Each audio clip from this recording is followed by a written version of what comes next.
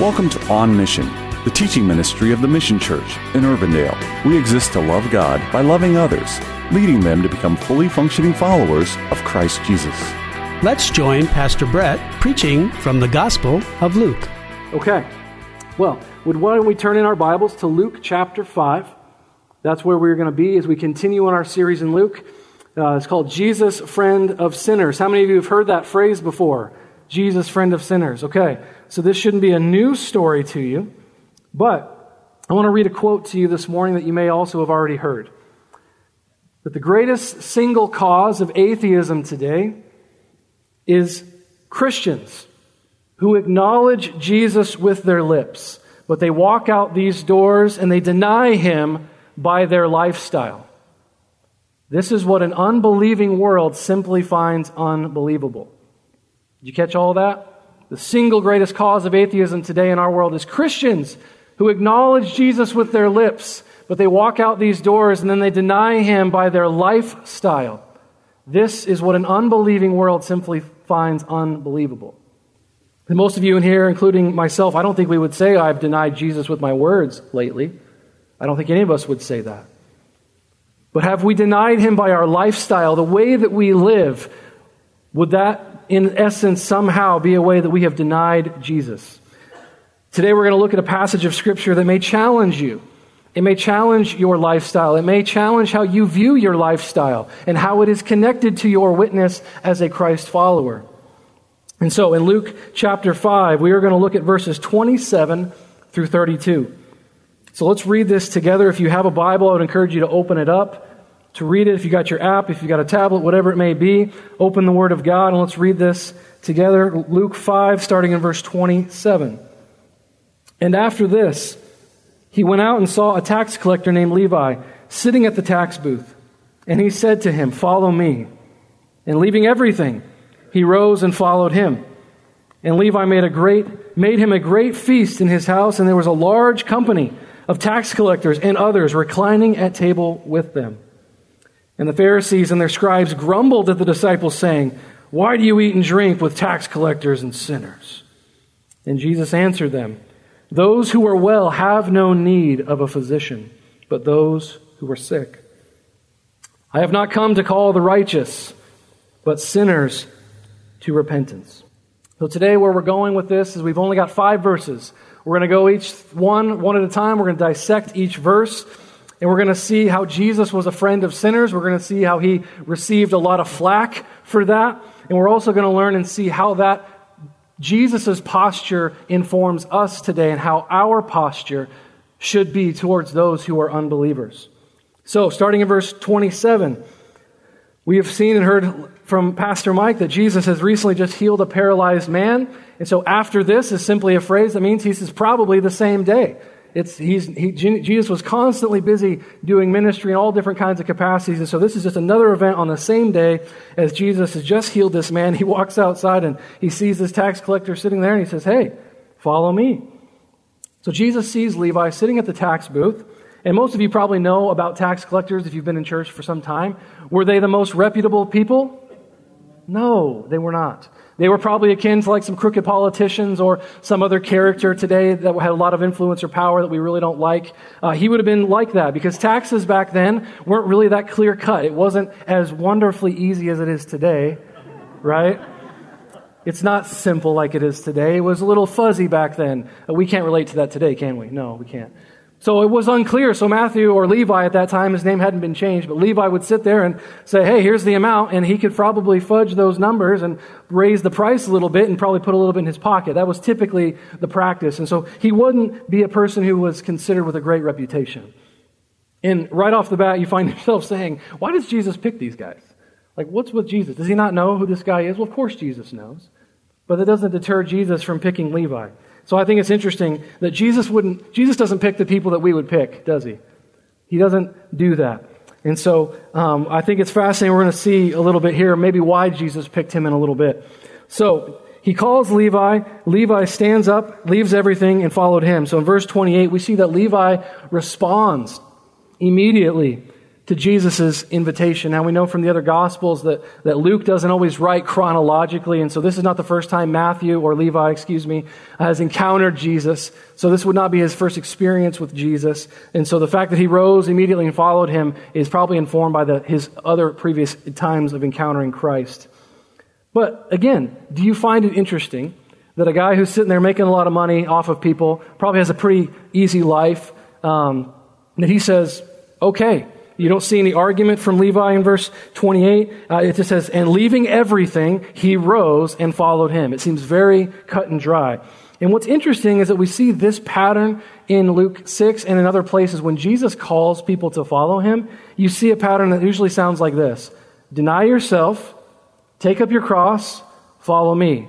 And the same pattern we see in this text of he left everything, he rose, and he followed him. You see that pattern? So the pattern that is happening is the pattern that Jesus ultimately calls people to do.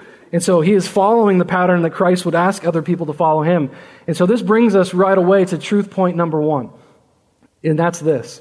A faithful disciple is not merely one who hears the words of Jesus, but is one who responds to the words of Jesus with obedience. It's one thing to hear and say, yes, teacher, great lesson. I love that. It's a whole other thing to say, oh, teacher, what a great lesson. Oh my, do I have some work to do this week? It's a whole other thing. And parents, you know what I'm talking about, right? We ask our kids to do something. We say, hey, son, why don't you go over there and pick up that thing? And when do we want our children to do that? Now, right? And how often do our kids do that? Rarely, yeah. Well, you guys have seen what I've seen, yeah. And so what we learn from parenting, I think we also see as a disciple of Jesus, is that delayed obedience is actually disobedience. If Jesus says go and we go, maybe tomorrow, is that really being obedient? No, because in the same way, if I said, son, pick up that thing, he says, I'd love to do that, Dad. Tomorrow I'm going to do that. You know, and not only that, I'm going to get together a group of my friends, and we're going to talk about what it would look like to pick up that thing. And you know what, Dad? I've actually memorized the phrase that you told me in Greek. And I can say, pick up that thing, son, in Greek. Would you like to hear it, Dad? No. None of those things really matter. I want my son to be obedient to do what I've asked him to do.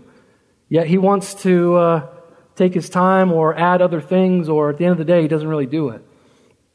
So Levi was obedient. Even though he had his own life, he had a cush job, he was making lots of money, he had it pretty easy. He says, okay, Jesus. He stands up and he follows him. So Levi becomes a follower of Jesus.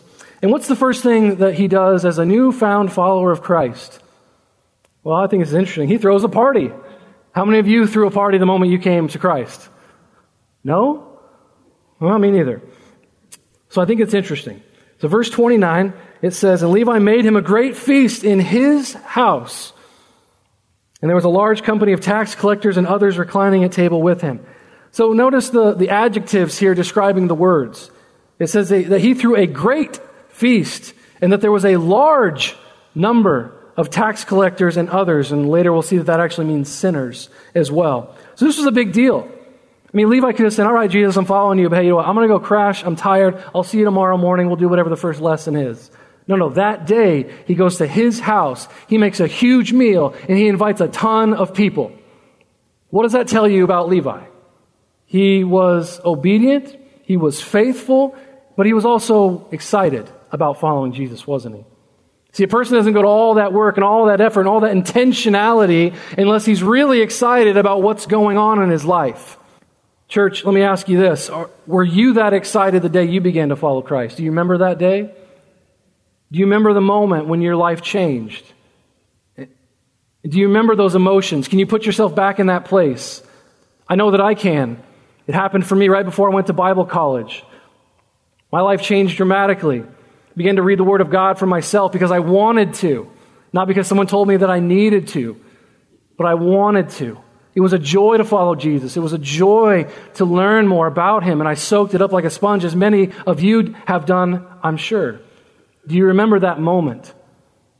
And let me ask you this. If you've been a Christian for a while, can the same be said of you today? Do you still feel that excitement for Jesus when you hear His name? Do you still get excited to wake up in the morning and spend time with Him? Do you get excited to say, I can't wait to talk to people about Him? to share him as I walk and as I talk, as I make a meal, as I've been invited over to share? Do you get excited about being with him and with others? And this leads us to truth point number 2 this morning. That faithful disciples are proud to be associated with Jesus, and they want their relational network to know about Jesus and how he's transforming their lives. So if you've got your little note guide there, you've got some blanks you can fill in, and relational network is the key there. That they were excited about Jesus, and they want their relational network to know about Jesus and how he's transforming their lives. In Luke 6, Jesus says, "For whoever would save his life will lose it, but whoever loses his life for my sake will save it. For what does it profit a man if he gains the whole world and loses or forfeits himself?" And here's the key. "For whoever is ashamed of me and my words, of him will the Son of Man be ashamed when he comes in glory." See, Levi was clearly unashamed of Jesus. In fact, he was the opposite of unashamed. He was excited. He was ecstatic. He wanted people to know that he was now following Christ. Can the same be said of you this morning? How excited are you to follow Jesus, and do you want people to know that? And how badly do you want them to know that? It's not about you. Let's not be confused here. Levi wasn't looking for glory for himself to say, "Look how awesome I am as a new follower." It wasn't about Levi. It was about Jesus. We see that the feast that he made, it said he made the feast for him. Levi was excited to join Jesus in his mission, to be a blessing to the mission of Jesus, and to tell other people, "Look, I found something worth being a part of, and I'm going to tell everybody I know about it." Is that your attitude this morning?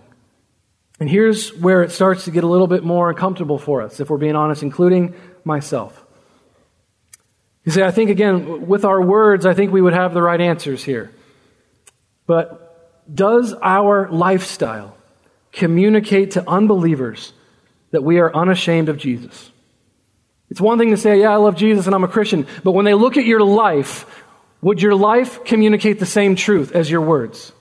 Does your lifestyle communicate to unbelievers that you are proud to be a follower of Jesus? Not arrogant, but excited.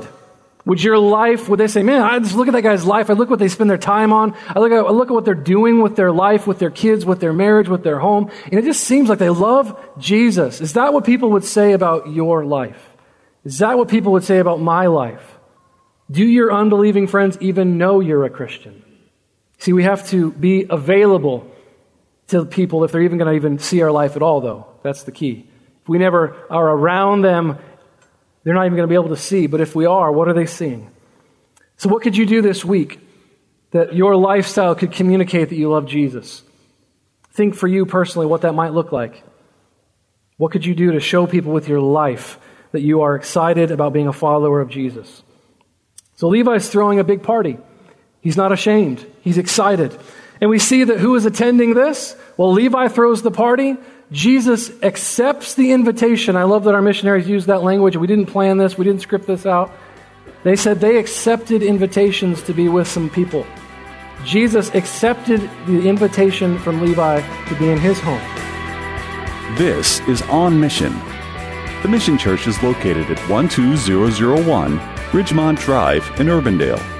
To learn more about our ministry, visit our website at themissiondsm.org or call us at 515-255-2122. We gather for worship each Sunday at 10 a.m. We would be honored for you to join us. Have a blessed day, and thank you for listening to On Mission.